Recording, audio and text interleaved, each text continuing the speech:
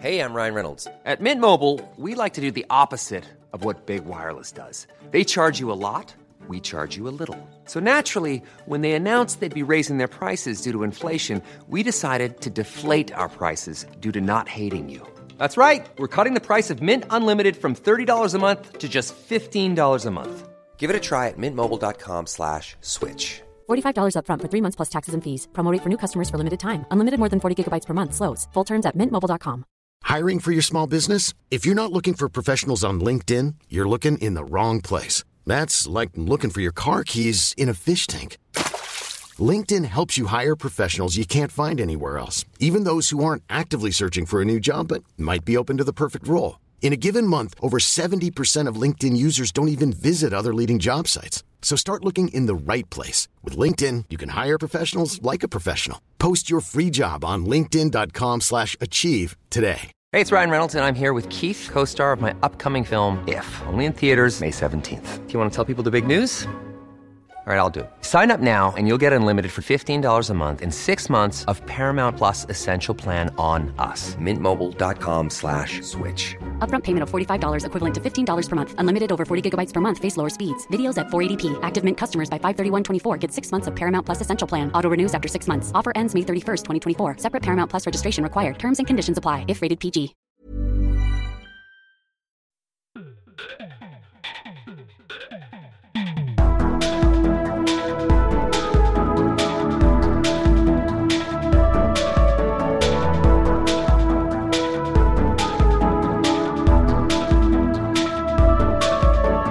Hei og velkommen til en ny episode av Liberaleren podcast. Og her i podcastbua i Sandefjord så sitter ikke Ole. Her sitter jeg Klaus, men her også med meg Lene Johansen fra Liberalerens redaksjon. Hei på deg, Lene. Hei. Hei. Og ikke minst, Lene, jeg må bare få si det først, at vi sitter her, det kommer bare på som litt innspill med kenyansk kaffe og kose oss. Tenk om det hadde vært full frihandel i verden rundt omkring. Da hadde jeg gått for den etiopiske, men denne kaffen var nydelig. Ja, det er så bra. Men du, Lene, du har jo bakgrunn både som liberalist og journalist. Forklar litt rundt om bakgrunnen din først, før vi går i gang i litt podding her. Og, som jeg bare får si, som jeg holdt på å gå i bare nå, det nye jeg har begynt med, eller jeg og Ole har begynt med, og det forteller når vi gjør opptak. Og opptaket er altså gjort fredag 2. september, jeg kan til og med si klokken 12:48. Ole på jobb, så derfor sitter vi her alene. Og innen du lytter på det her, så kan ting ha endret seg i samfunnet, og det er verdt å minne på innimellom. Så, Lene, nevn litt om din bakgrunn. Ja, skal vi se, jeg begynte i Hinne Hår og Dager i Unge Venstre, ja. Og Natur og Ungdom, og så endte jeg opp med den der FRP-gjengen på tidlig 90-tall, eller FPU-gjengen. Så jeg var med over i Fridemokratene, og var aktiv i studentpolitikken via NKSF, så mens jeg bodde i USA, så pleide jeg å tulle og si at jeg er den norske høyresiden. Ja. Og så ja, det er de konservative studentforbundet. Ja. Og så var jeg med å starte opp en liberalistisk tankesmi i Stockholm i 2000. Og så dro jeg... Den het Eudoxa, og jobbet med sånn overgangen mellom teknologi og samfunn og vitenskap. Ja, fikk du møtt på min store helt Johan Nordberg der ofte da? Ja, for det hendte jo at jeg var i Stockholm. Ja. Men jeg har også truffet Johan en del i Washington, for jeg flyttet jo til USA i 2001. Ja. Da var jeg med å starte opp den liberalistiske delstatstankesmia i Missouri. Ja. Og så fikk jeg et stipend for å jobbe for Comparative Enterprise Institute. Ja. Og så kom jeg etter hvert hjem etter 12 år der, og så her har jeg da skrevet for Liberaleren. Ja, men du er også redaktør for et skrift i dag. Ja, jeg er redaktør for Sopp og Nyttvekster, medlemsbladet til Norges Sopp og Nyttvekstforbund, i 1 måned til. Okay. For jeg har sagt opp jobben. Jeg vet ikke helt hvor jeg skal gå. Det ble for mye sopp? Nei, men altså, jeg er litt opptatt av dette med miljø og altså sånn... Det spennende som skjer på miljø- og klimafronten nå, det skjer i det private næringslivet. Det skjer ikke på den politiske arenaen. Der har det liksom stoppet litt opp. Sånn at jeg tror jeg vil over i privat næringsliv og jobbe med bærekraftighet der. Så jeg holdt på å skrive oppgave i økonomisk samtidshistorie om EUs bærekraftige finansinitiativ. Ja. Så det kan vi sikkert snakke om en annen gang. Ja, vi skal snakke om flere ting jeg har notert. Altså. Men du har lang og fin bakgrunn innen politikken. En som også har hatt en lang tid i livet var jo da Mikhail Gorbatsjov, som da gikk nylig bort i en alder av 91 år. For meg, Og nå må vi jo gi advarsel her til unge lyttere, for jeg tror vi har en del unge lyttere også i Liberalen podcast. Det kanskje litt vanskelig å sette seg inn i en mann som gått bort som 91 år gammel.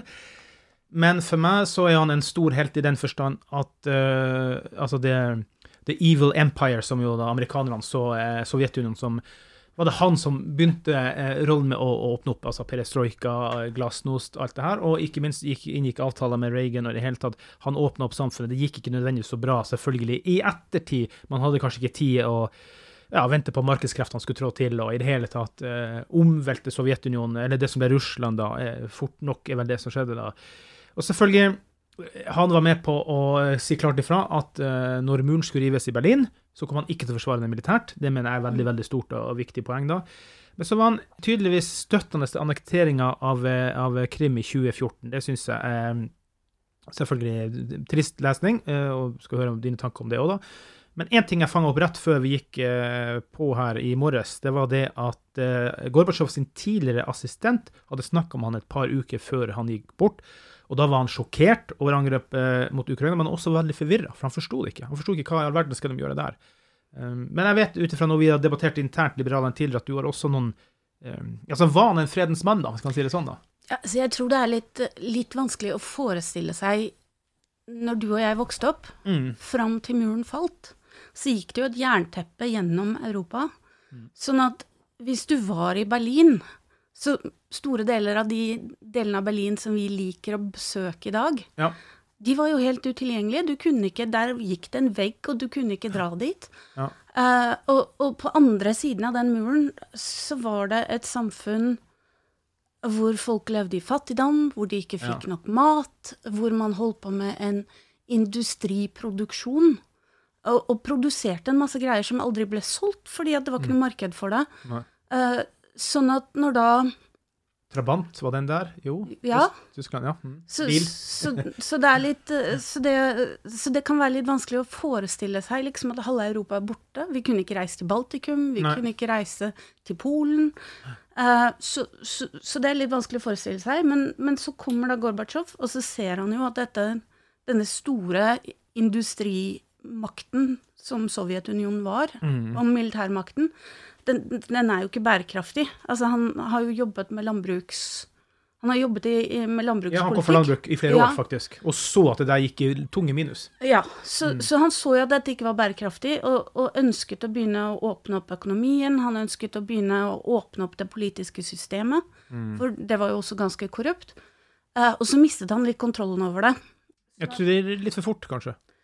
Ja, og så var det jo, altså vi hadde jo den der gamle garden som Putin egentlig representerte, som egentlig ikke ville at dette skulle skje i det hele tatt, og så hadde du folk som Jeltsin, som trakk det veldig langt i andre retningen igjen, så han forsøkte liksom å balansere de ulike maktene, og snubla litt og mista litt kontroll, men jeg tror noe av dette her litt forvirrende med at han ikke forstår Ukraina-krigen, men samtidig støttet invasjonen av Krim, jeg tror det paradokset Gorbatsjov egentlig ligger der, at han for han ville jo egentlig ikke at Sovjetunionen skulle oppløses heller, det skjedde jo og det må jeg si, altså, jeg har lest den boka her, Perestrojka, det mangler masse kasser med bøker inne, men jeg har en ambisjon om å få inn mer og mer, jeg har ryddet litt i sommer, kanskje til ære for deg, Lena, hvis det skulle komme, men jeg liker å få tak i ting på norsk, selv om jeg også leser mye på engelsk, men jeg fant til slutt brukte en Perestrojka-boka hans fra 80-tallet på norsk da, og det jo ingen tvil om måten han skriver på, jeg har ikke kommet så langt inn i den, jeg har bare så smått fått begynt på den, for jeg leser alltid 4-5 bøker samtidig,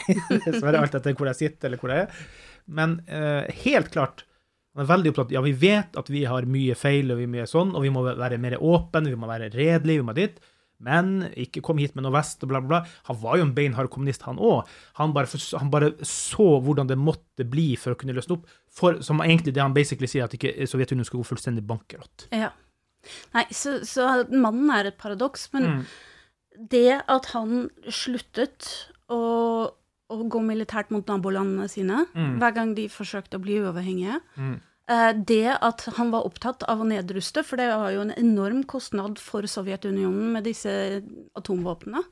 Det at han inngikk den avtalen, jeg tror ikke det mulig å underdrive betydningen det hadde, ikke bare internt i Sovjetunionen, eller internt i Europa, men for hele verden. Og han har jo da selvfølgelig i lag med Ronald Reagan og et kobbel og et vel av mennesker rundt, har jo tatt bort den kalde krigen. Og det der sier kanskje ikke unge mennesker en gang vet hva tanken om kalde krig altså. Men det var ikke noe kult under kalde krig. Det var spionvirksomhet over alle landegrenser og i alle retninger, og Arne Treholt for eksempel. Det var og jeg sier ikke at det perfekt i dag, for all del, se hva som skjer i Ukraina, ikke nærheten der. Men han jo i hvert fall veldig viktig i utviklingen av verden gikk på den tida da. Og du hadde noen tanker rundt det med hvordan verden gikk etter 1989 da. Ja, altså fordi selv om den kalde krigen var der, så var jo det en periode med enorm vekst i Europa. I hvert fall på vår side av jernteppet. Og så kom liksom denne frihetsøyeblikket hvor muren falt, og hvor den kalde krigen på mange måter var over. Og så var det jo en enorm optimisme, for at nå skulle jo resten av verden bli demokratisk. Vi skulle ha markedsøkonomi og kapitalisme over hele verden. Alle skulle få velstand. Alle skulle få demokratisk frihet. Så man hadde en sånn periode på flere tiår der med masse optimisme.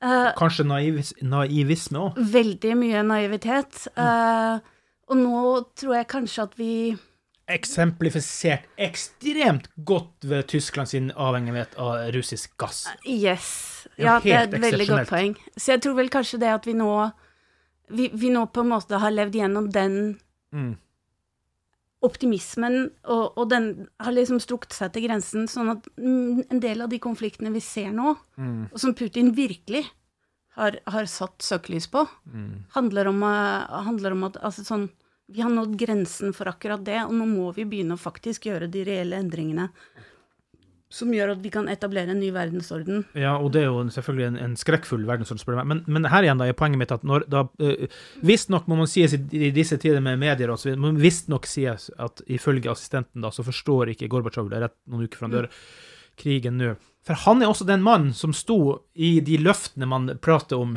dere lover at NATO skulle ikke komme nærmere, og så videre, og det har vært mye debattert rundt det. Men hvis Gorbatsjov selv har sagt, visst nok, må jeg si, at han ikke skjønner den problemstillingen nå, så er det kanskje såpass løse løfter man har snakket om at kanskje det ikke var noen løfter. Jeg prøver å tenke Putins, nei, men så jeg tenker på, hvis vi da skal gå og snakke om Putin og krigen i Ukraina, nå har jeg studert historie de siste 3 månedene, og jeg føler at dette en tidskrig. Sant? Fordi Russland... Hva legger du i tid? Gammel tid, eller strekt ut på tid, eller? Altså det mer... Altså Russland før Sovjetunionen var jo det var et land som utviklet seg sent. Det var et av de siste landene i Europa som avviklet feudalismen. Sant? Og under Sovjetunionen så man fortsatt på folk som på en måte landets eller maktens eiere. Sånn at makten eide menneskene i landet, akkurat som om de eide kuene. Altså, menneskene var på en måte...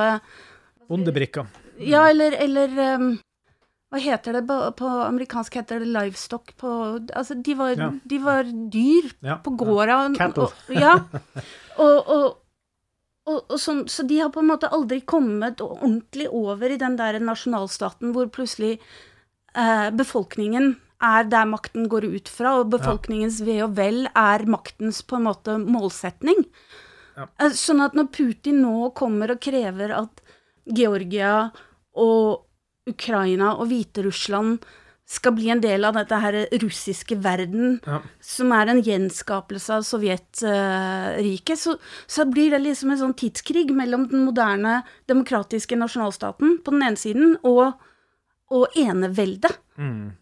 Det russiske eneveldet, eller et tsardømme på en måte, på den andre siden, sånn at du har... Som de befolker jo kastet. Ja, så jeg føler at dette liksom en sånn krig mellom 2 helt forskjellige historiske tider eller perioder. Nei, og det jo direkte trist, du må jo kunne si det sånn at man kan si hva man vil om Gorbatsjov, men Putin lett å plassere som en despot. Og så jo jeg en sånn menneske som tenker man skal ikke snakke vondt om de døde uansett, kanskje med unntak av type Putin og Hitlers og Stalins og den type folk, men der jo ikke Gorbatsjov for meg da. Så for meg han jo en essensiell viktig figur, og grunn til at vi har brukt litt for mye tid av det her podcasten på nå. Men han viktig for der vi i dag da. Ja, og jeg tror kanskje ikke han, altså når du 91, hvor mye har han klart å følge med de siste 2 årene, fordi Han skrev en bok bare for et par år siden, tror jeg, så til viss grad, jeg vet ikke. Ja, nei, fordi Russland har falt fort, altså. Ja. Det er bare 4 år siden jeg var der på besøk, og da tullet man liksom med Our Forever President, men det var ingen der som trodde at de skulle ha et sånn totalitært rike. De snakket litt om at han hadde bygget ned utdanningssystemet, men du har fortsatt ikke det utdanningssystemet du har nå, hvor man blir lært opp til martyrdom og Og så det med en økonomisk mygg. Det jo det som de selv både glemmer og folk glemmer. De en økonomisk mygg. Men det jo selvfølgelig en atommakt, og det jo det som skummelt oppi det hele da.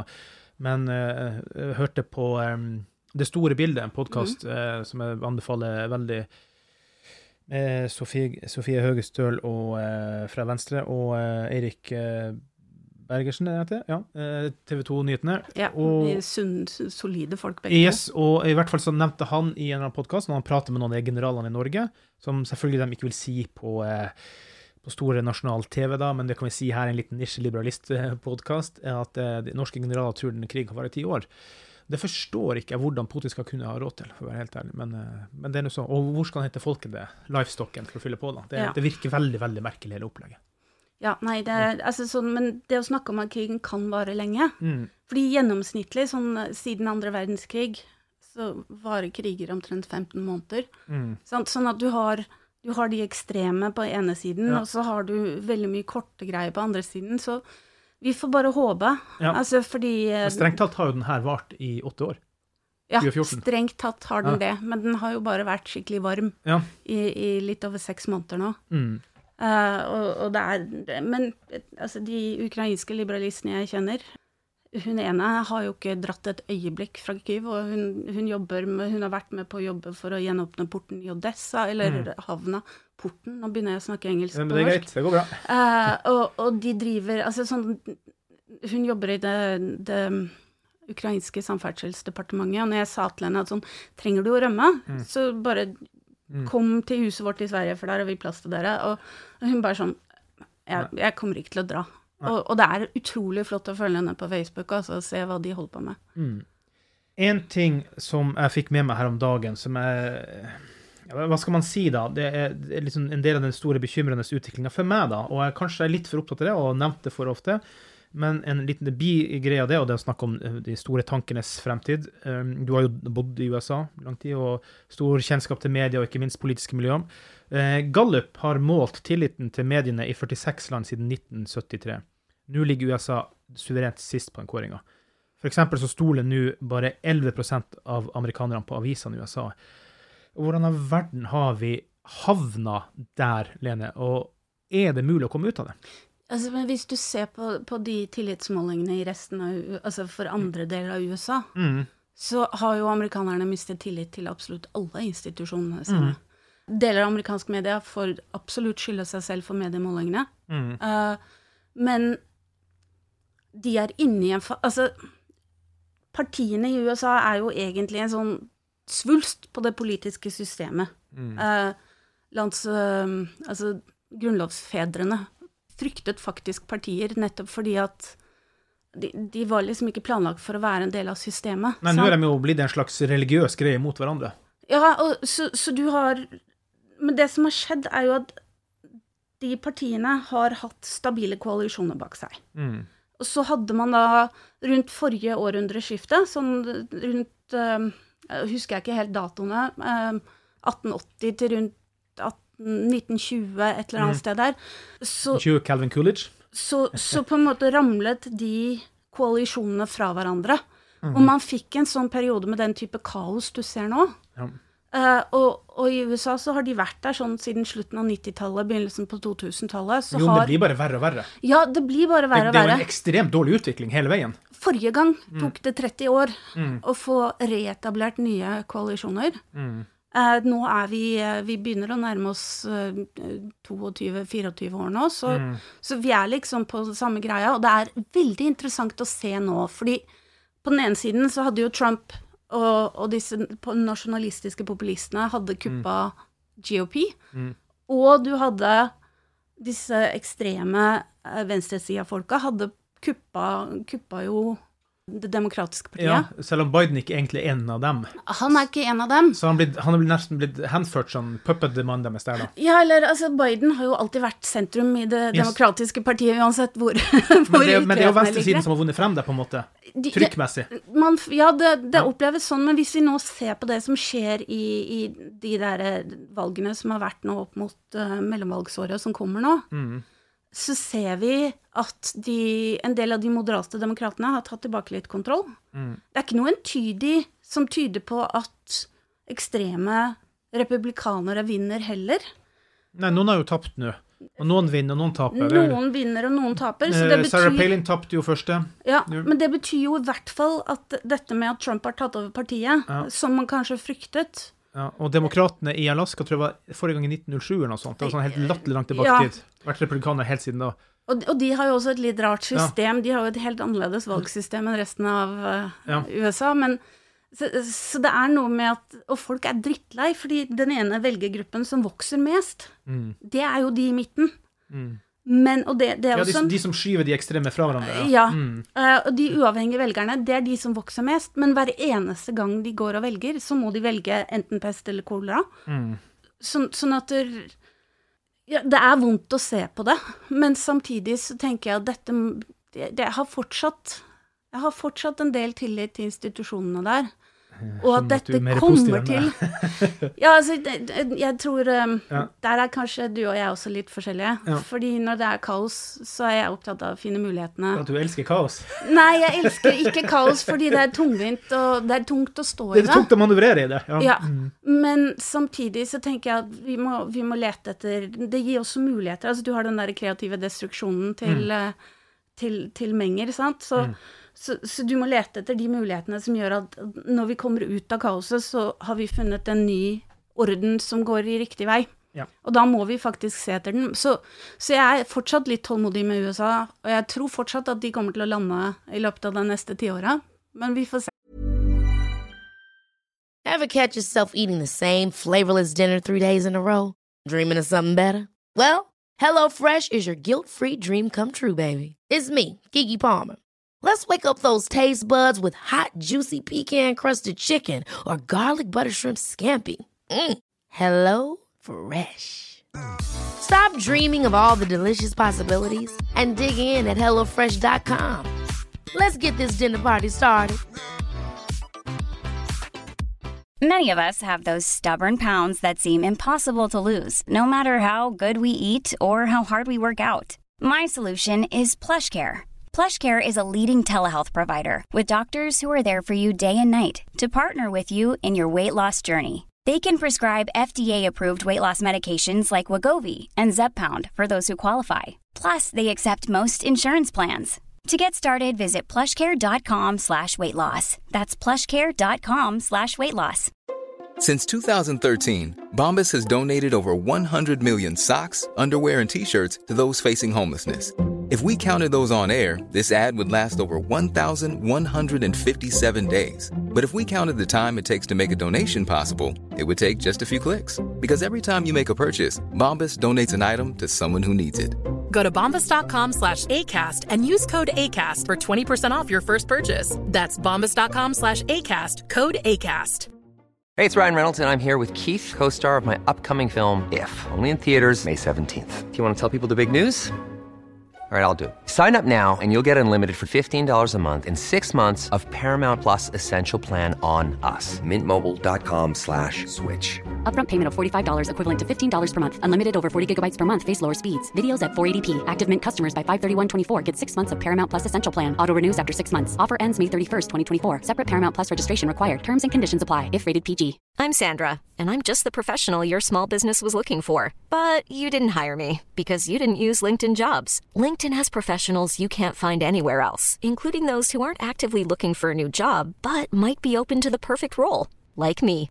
In a given month, over 70% of LinkedIn users don't visit other leading job sites. So if you're not looking on LinkedIn, you'll miss out on great candidates, like Sandra. Start hiring professionals like a professional. Post your free job on linkedin.com/achieve today.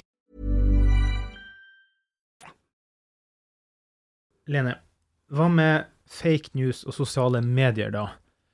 Fordi det jo fuel på bålet for alle de her tullete, sinte idiotgreiene. Sånn som for eksempel nå da, fanget så vidt opp, Donald Trump nå på sin, det Truth Social den heter, ut og krever nærmest omvalg fordi at Mark Zuckerberg hadde vært hos Joe Rogan og innrømt at de tok ned trykket litt grann på det var Hunter Biden-laptop-saken. Ja, da krever han omvalg.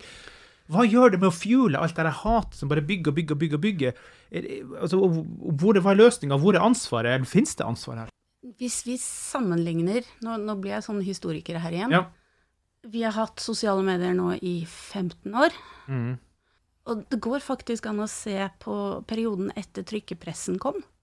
Ja. Hvor vi kunne publisere bøker og pamfletter, produsere billig og masseprodusere.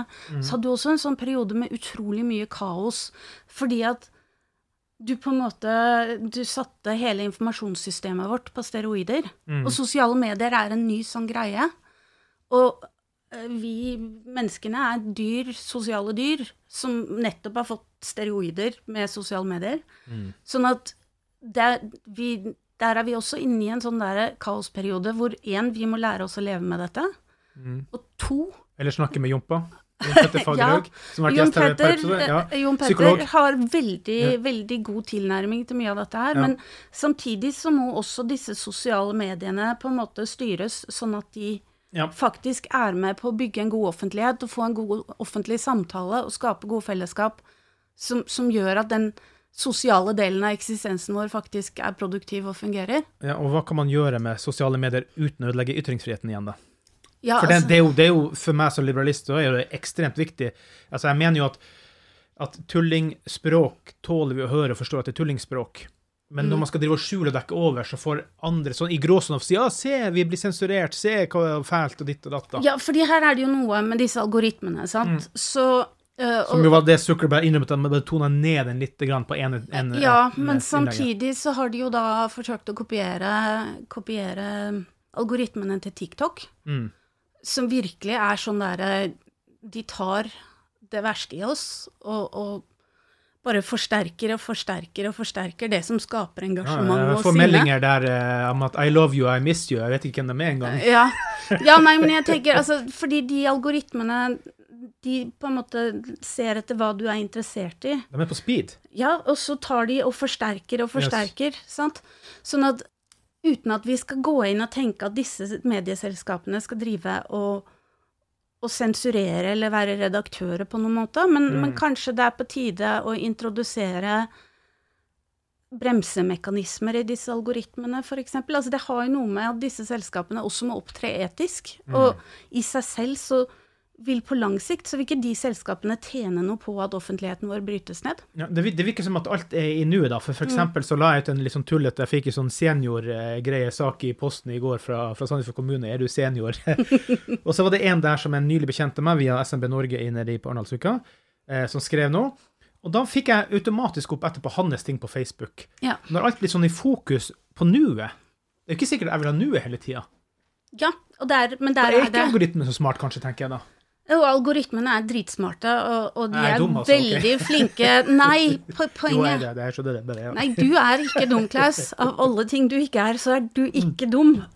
Du en fornuftig og ordentlig type, men jeg tenker det at vi må også lære oss å leve med disse tingene. Så hvor ofte At vi må bli smartere i måten vi bruker det i nå. Ja, for eksempel så har jeg skrudd av alle sånne der push-varsler på de sosiale mediene. Jeg har ikke det på mobilen min. Jeg har i perioder bare fjernet hele appen fra mobilen, så hvis jeg skal på sosiale medier, så må jeg gå og sette meg ned foran PC-en, for eksempel. Så det og jeg tror også det der å koble av handler ikke bare om sosiale medier, men det å kropp og helse generelt. Ja, altså det der seg selv. Ja, stoppe litt og være med seg selv og de du rundt. Legge bort telefonen, for eksempel. Og så var det jo noen veldig gode råd som jeg skrev her om dagen på Liberaleren. Ja, det gjør det. Være en mensch. Ja, fordi så det riktig, ja. Det handler om å sånn der, stoppe deg selv når du har lyst til å bli ordentlig sinna, og taste sinnameldinger. Ja. Det å snakke til folk som om du sitter og snakker med dem, sånn som vi gjør nå. Fordi at du klarer ikke å gå og fortelle et menneske at de jordens avskum og ikke verdt noe. Hvis du sitter og ser dem i øya, du klarer ikke det, altså. Nei, og det der overrasker meg så stort, hvordan sosiale medier mest har fått lov å bli en sånn ondskapens forum, hvor jeg har jo opplevd mye dritt, og jeg ganske romslig og rund av meg i omtalen av folk, men selv jeg har opplevd masse dritt, og så møter jeg det mennesket, så det så hyggelig i ettertid ved et sosialt treff. Kunne det ikke vært hyggelig og sosialt trivelig også når vi skrev på det forumet, da tenker jeg. Jeg forstår ikke den barrieren som bare helt borte for folk som elsker å være nettroll. Jeg kommer aldri til å forstå den, men det en trist. Og apropos det da, for å lede det videre til noe annet, som var grunnen til at du skrev den artikkelen der, og det noe som på en måte jeg og du reagerte veldig på. Og igjen, jeg drar inn litt store bilder her, fordi jeg personlig, du ikke 100% enig med meg, men jeg veldig bekymret for liberalismens fremtid. Libertarian Party her var det vel i forrige uke eller sånt, det ganske nylig, postet et bilde med datteren til John McCain, en gråtende datter for grava til faren, og Happy Holidays. På årsdagen for dødsfallet hans. Yes. Og det her ufyselig, forkastelig, dritt, møkk, og dessverre den veien Libertarian Party har valgt å gå, ved at man har byttet ut masse folk, dyttet inn de nye-konservative, som jeg mener ikke egentlig liberalister i den forstand, at de sier vi for eksempel for fri innvandring, men vi kan ikke være for det fordi det finnes stat, og så de egentlig bare mot innvandrere som mennesker. Så det min tolkning, nå er jeg litt stygg og ufin også. Men når vi får den type budskap lagt frem, hvordan i all verden skal liberalismen få god grobunn for å dra inn gode folk? Ja, der vi, jeg tror noe av forskjellen i min optimisme og din depresjon at jeg definerer ikke liberalisme som de liberalistiske partiene. Det en ting, og den kan vi komme tilbake til. Men det andre jo altså dette som Bent Johan stadig snakker om. Vår redaktør i Liberalen. Ja, at liberalismen som ideologi trekker til seg både folk som primært antimakt, og folk som opptatt av individets frihet og antimakt. Men den ene gruppen som opptatt av individets frihet og markedsløsninger og skeptisk til makt, ikke de samme folka som bare mot makt.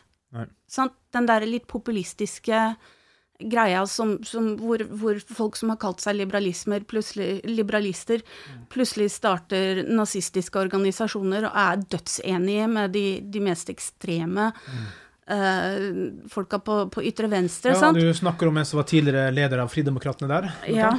Sånn at det to grupper mennesker som trekkes til disse organisasjonene. Ja. Det har vi sett. Jeg har sett det i USA, jeg har sett det her. Og akkurat nå så det de menneskene som har tatt kontroll på det liberalistiske partiet i USA. Og du kjenner liberalistene her mye bedre enn det jeg gjør. Ja, det handler om populisme, min tolkning av det også. Ja, populisme og ja. Det ikke de store ideers tankegang, det de lette poengers tankegang. Ja, så det tror jeg det ene som gjør at det blir sånn. Stygge poenger som helt totalt forkastelige.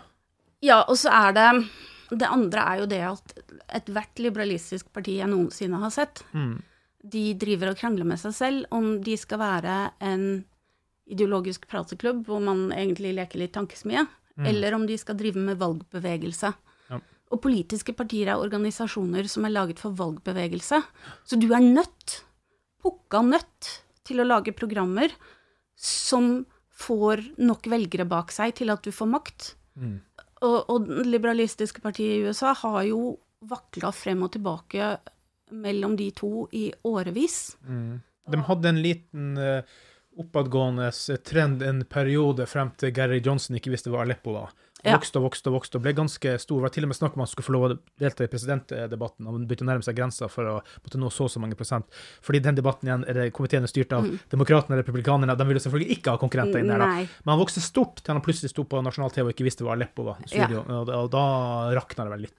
Det var sånn andre. Den første gangen de fikk 1% i valget, det var i 1980. Og da var det en av Koch-brødrene som stilte, og etter det så ble så ramlet de over i en sånn ideologisk greie igjen, og så begynte de å bygge seg opp som valgbevegelse, skaffet seg tilgang til å kunne stille til valg Og så kom de da til den der Gary Johnson-øyeblikket, og det var sånn, da var nesten jeg også begeistret. Ja, den var faktisk opp på en del meningsmål opp i 9-10% da, faktisk. Ja, og både det valget og valget før, så hadde de jo klart å dra 2%, så det var jo liksom helt vanvittige resultater for å være Libertarian Party. Men jeg tror ikke, altså valgbevegelse ikke helt greia. Altså hvis du tar en haug med mennesker som ikke ønsker å ha en sterk stat, og som opptatt av individets frihet, og bruker markedsløsninger for å finne ut av ting. Hvis du tar de folka, og så skal de prøve å bruke masse tid på å skaffe seg makt over dette statsapparatet, som de litt skeptiske til, altså det ligger et paradoks der, som politiske, liberalistiske partier antageligvis aldri kommer til å klare seg å komme seg forbi.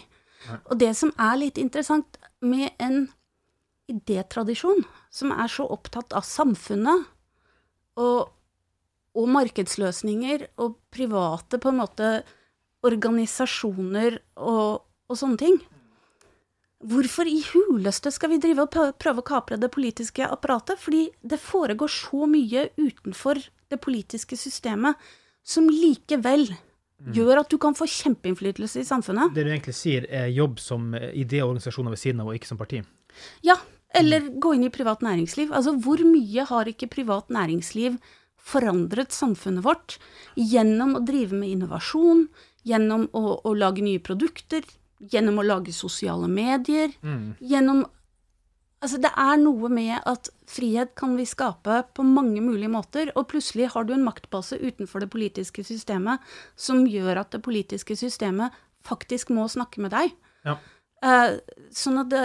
Og så det andre, vi har en tendens til å definere, altså vi har ramlet inn i den der ideologiske fella med at dritsmal definisjon av hva liberalisme hvilke ideer som Ja. Min liberalisme og din dumhet og ditt datt, og det evige krangel om hva som liberalisme. Ja, fordi vi lever i et liberalistisk samfunn. Og hva vil det si? Altså hvis du ser på Hayek og Mises, så snakker de om en politisk orden, sant? Som hvor staten ikke har all makt, hvor vi har flere maktsentrumer i samfunnet, og hvor individet faktisk skal kunne få styre seg selv. Det det samfunnet vi lever i. Sånn at enten du tilhører Arbeiderpartiet eller SV, så jobber du fortsatt innenfor det liberalistiske politiske orden. Sant? Selv om de vil trekke den inn i en eller andre. Sånn at hvis du ser på liberalisme som den politiske samfunnsorden vi lever i, så alle unntatt rødt folk, liberalister på en måte. Ja. Og så kan vi da begynne å diskutere innenfor der hvordan vi skal løse ting. Ja. Lene, jeg jo da fortsatt fryktelig mye mer bekymret for fremtiden enn deg da, og da snakker jeg om det politiske, ideologiske grunnlaget for liberalismen. Og du som da sannsynligvis fortsatt snakker med en del tidligere bekjente innen liberalistiske, i hvert fall tenketanker, jeg tror jeg sa. Hvilken feedback får du fra dem om situasjonen og det som råder i USA? Nå kanskje ikke spesifikt bare om det Libertarian Party, for det tipper mange frustrert, men får du noe tilbakemelding på hvordan man oppfatter det der lokalt?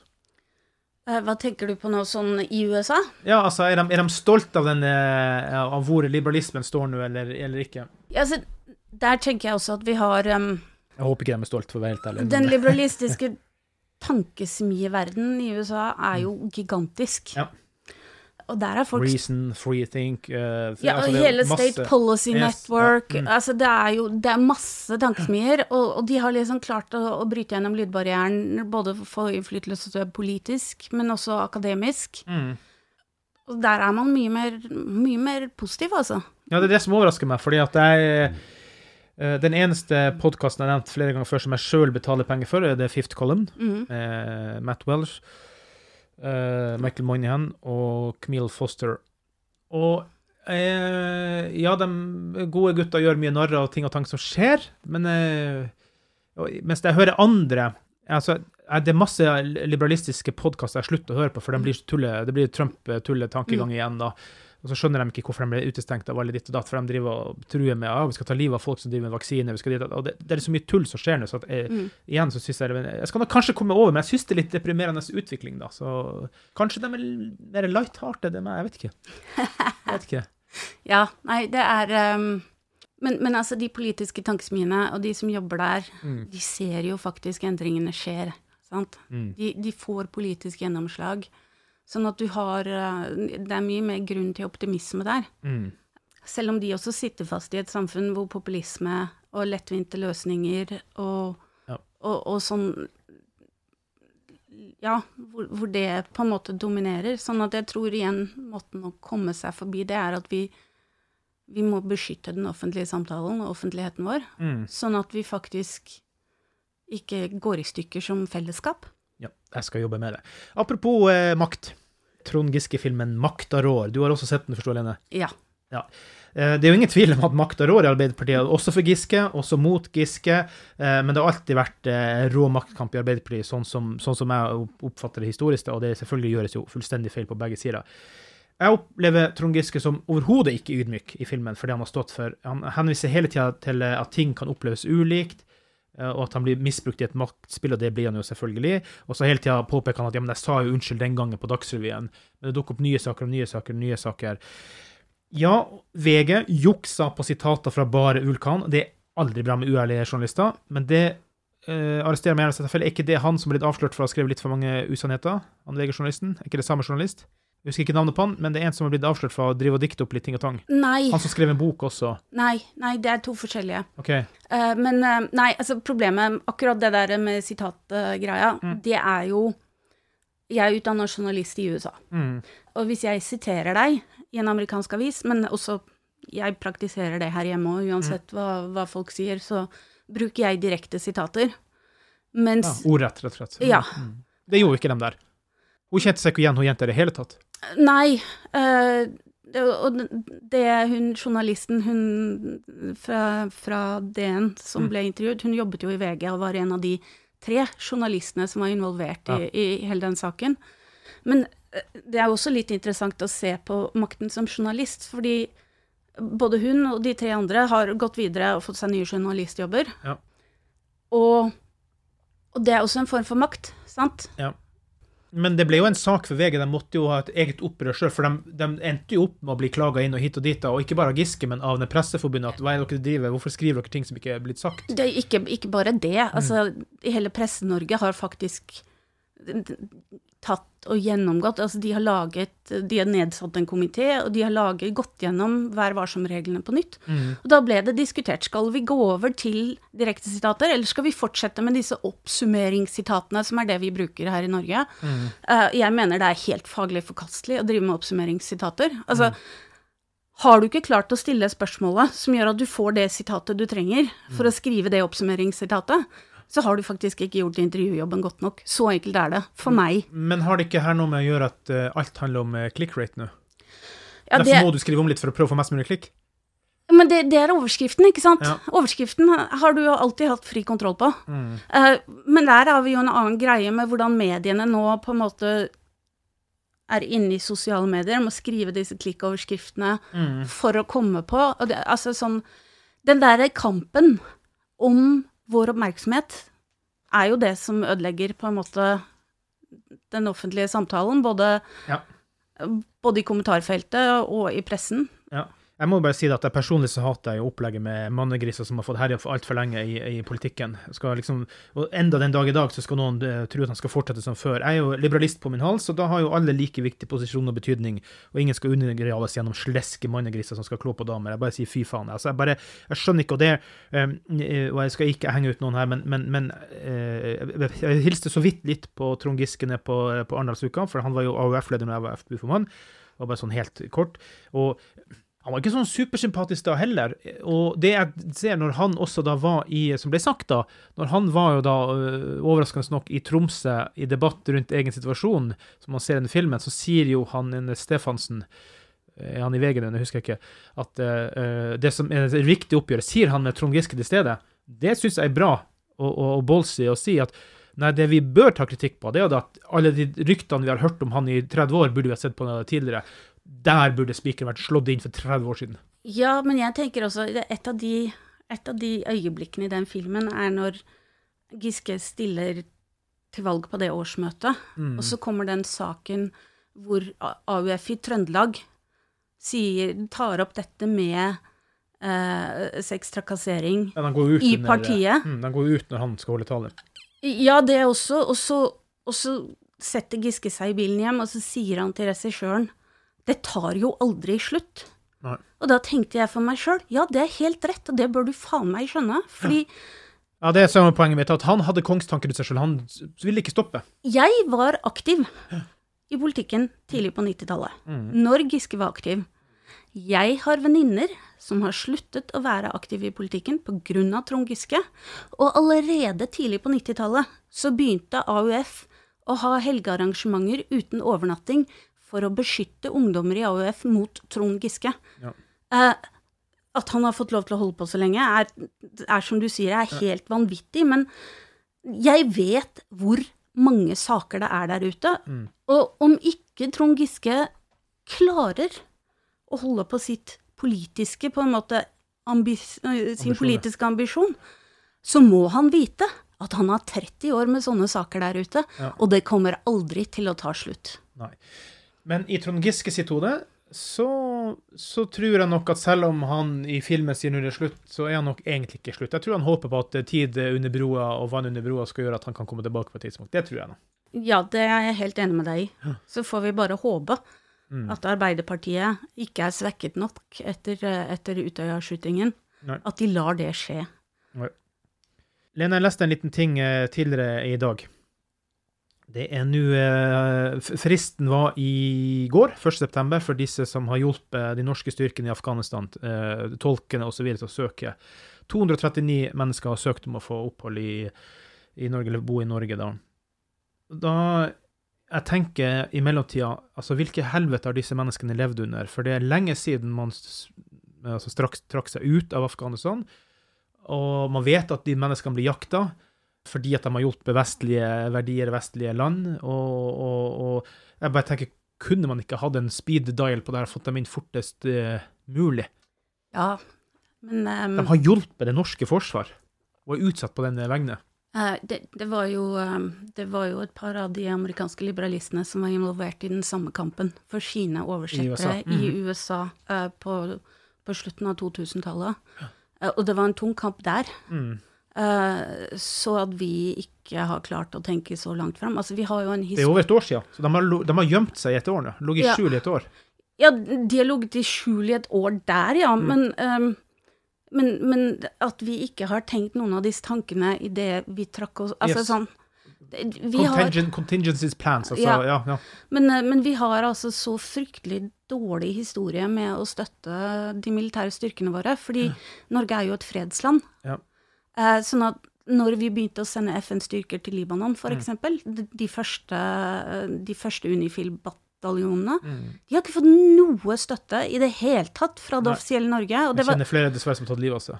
Jeg har nære familiemedlemmer som har gjort det, og det er jo denne uken, tror jeg det er verdensdagen for mental helse, enten denne uken eller neste, og det er liksom jeg er glad for å se at de norske veteranene har organisert seg, sånn at de faktisk kan klare å få mer støtte ut av det politiske Norge enn det de første har klart. Men jeg er ikke overrasket over at vi ikke gjør det. Altså, fordi utenlandsstyrkene våre er en skamplett på den norske selvfølelsen, hvis du skjønner hva jeg mener, vårt selvbilde. Fordi at vi er en fredsnasjon, fordi at vi er en utviklingsnasjon. Vi er liksom godheten selv, det er vårt internasjonale selvbilde. Ja, og ikke minst, vi har et bilde der ute, alle land sier at norske soldater er dritgode, og så behandler de dem som møkk når de kommer hjem. Ja, og når jeg det er det vi gjør faktisk. Ja, og når jeg flyttet til USA, sant, i 2001, så begynte jeg å jobbe sammen med folk på min egen alder. Jeg var da i slutten av 20-åra. 28 var jeg når jeg flyttet til USA. Og plutselig jobber jeg da også sammen med folk på min egen alder, som er veteraner. Altså, det er jo bare gamle mennesker, ikke sant? Det var litt sånn kultursjokk. Ja.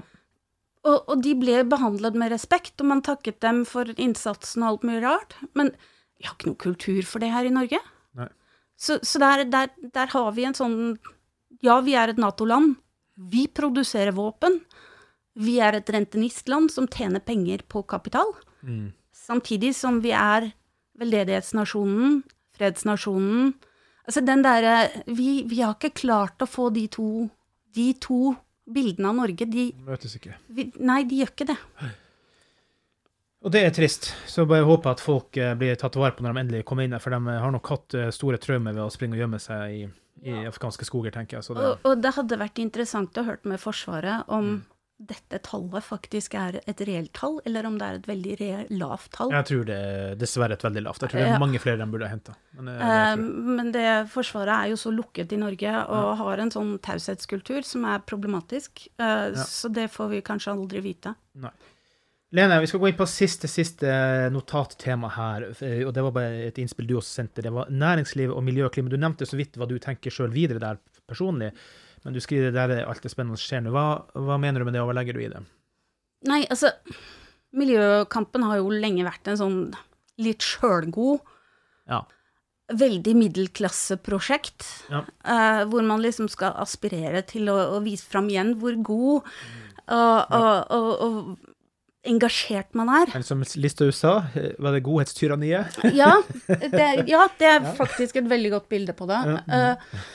Mens det som skjer nå at næringslivet har på en måte skjønt at ungdommer forstår på en måte hvor viktig det at vi faktisk lager mindre fotavtrykk miljømessig sett, at vi bruker ressursene våre, naturressursene våre, på en mer fornuftig måte. Ja. Jeg bare hoppe inn der, bare siden jeg kommer fra, det jo sånn digresjonsmann, så glemmer jeg digresjon i digresjon. Og det ikke noe hemmelig for de som følger liberale podcast, men jeg har også begynt å lage podcast for SMB Norge, og i Arendalsuka så hadde jeg intervju med direktøren Ann-Kristin Ytterberg i Miljøfyrtårn da. Og det hun sa, og som også et godt poeng da, for å understøtte det du sier da, det var det liksom, hvorfor være miljøsertifisert da. Og det sa det for eksempel påvirkningskraft, konkurransekraft, og det skjer ting, du tar tak i de mulighetene der. Men viktigste punktet, de unge vil det. De nye unge ansatte, de vil ha miljøfokus, og det var bare det jeg skulle skyte inn. Ja. Sånn at måten man skal tjene penger på i fremtiden jo faktisk å tilfredsstille behovene de folka har. Og bedriftene skjønner det, selv om politikerne ikke skjønner det. Ja. Sånn at de har jo begynt å legge om på en måte hele produksjonskjeden sin. De begynner å se på de begynner å ta ansvaret for produktsyklusen fra den blir laget til den på en måte har blitt gjort om til noe annet og et nytt produkt igjen. Mens på en måte bedriftene fra det 20. århundre, altså fra forrige århundre, de var liksom sånn der, de bare pushet ut produktet, og så hadde de ikke ansvaret for noe etter det. Nei. Og det å på en måte være med på å gjøre de endringene, det tror jeg et kjempespennende utfordring. Og det der fremtiden på en måte til miljø- og naturvern ligger. Ja, og jeg har sagt mange ganger før at jeg teknologioptimist. Og da må man koble inn markedet, da må man koble inn politiske grep, synd å si det for en liberalist, men jeg mener for eksempel at det Elon Musks of the world og disse gutta her, og jentene, og hva enn man måtte omtale seg som i dagens tid, må få fullt skatteamnesti i Norge, begynne å opprette alle mulige, og da må du selvfølgelig plukke ut i skattesystemet hvilke koder som gjelder, at skaper noe som renser verden, som er bra for verden, som gjør nytt for verden, full innovasjon på teknologi, så skal du se at vi får sånn som i Dublin så jo alle de store foretakene fordi der skatten lav, for de vil ha dem dit da, Microsoft og Apple, alle der, sant? Ja, vi hadde kunnet gjort noe av det samme i Norge, for vi har også grunnlag og mulighet til å gjøre det i Norge, vi har masse ledig plass, og vi har kapital skattemessig til å kunne la dem få komme i gang, så tror jeg at teknologisk innovasjon kommer til å fikse hele jævla miljøproblemet. Men da må de for pokker få lov å gå i gang, tenker jeg. Avbyråkratisere og alt og avskattelse, bare få det i gang. For jeg mener, verden is on fire. Verden brenner. Men ta det på alvor da, tenker jeg. Men det det EU-taksonomien skjønner du. Fordi når du og jeg fyller ut bedriftsregnskapene våre, så koder vi alle aktivitetene våre med sånne statistiske koder som, som brukes over hele verden, som også Statistisk sentralbyrå bruker. Ja. EU-taksonomien har definert hvilke koder som med på å nå målene i The Green New Deal. De har plukket ut de kodene som gjør at du på vei til å nå de målene, og så har de plukket ut de kodene som ikke står i veien for å nå de målene. Og det EU-taksonomien. Sånn at men dette kan vi snakke om, for dette Men hva med kodene for de nye tingene da, som skal fikse hele skiten, tenker jeg da? Ja, nei, men det jo noe med hvor mye nytt...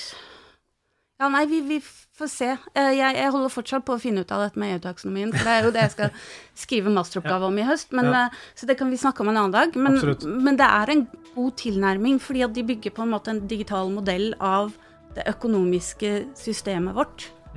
Og så hjelper de også bedriftene med å komme seg dit, fordi at da må du slutte å bruke de kodene som ikke med i taksonomien på en måte. Så du har fått kunnskapen som gjør at du også som bedrift kan komme deg dit. Ja, og det jo det som viktig, at jeg tror jo til slutt at det blir fremtvungen teknologisk innovasjon, men det har vært så mye lettere om det var hjelp på veien bare ved å gjøre det lettere for disse å komme i gang og gjøre noe, for vi blir jo tvunget til det til slutt, tror jeg. Og da sånn styringsverktøy som taksonomien en god start. Tusen takk, Lene, for at du hadde tid til å ta en prat med oss her. Nå har vi snakket snart i en time, ikke helt 52 minutter. Vi kunne sikkert snakket mye lengre. Vi var så vidt innom Ukraina, det får vi ta igjen en annen gang. Vi var vel litt innom hvor lenge vi fryktet at det kunne vare og så videre, men vi får snakke mer om det og så mye annet. Og så hadde vi satt stor pris på at alle våre gode lyttere ville gått inn og delt podcasten med venner og venninner og bekjente og alle sammen, og skrive en liten omtale. Gå og lese daglige nyheter på liberaleren.no, hvor Lene skriver veldig oftere enn meg. Jeg på trykken på rekord oftere enn jeg skriver. Skal prøve å få tid til å skrive litt innimellom meg også, men Lene, du skriver mye flotte artikler der, og det gjør veldig mange andre også på Liberaleren. Ja, vi heldige sånn, vi har en kul gjeng. Ja. Og Lene, vi sier bare takk for i dag. Ja, tusen takk.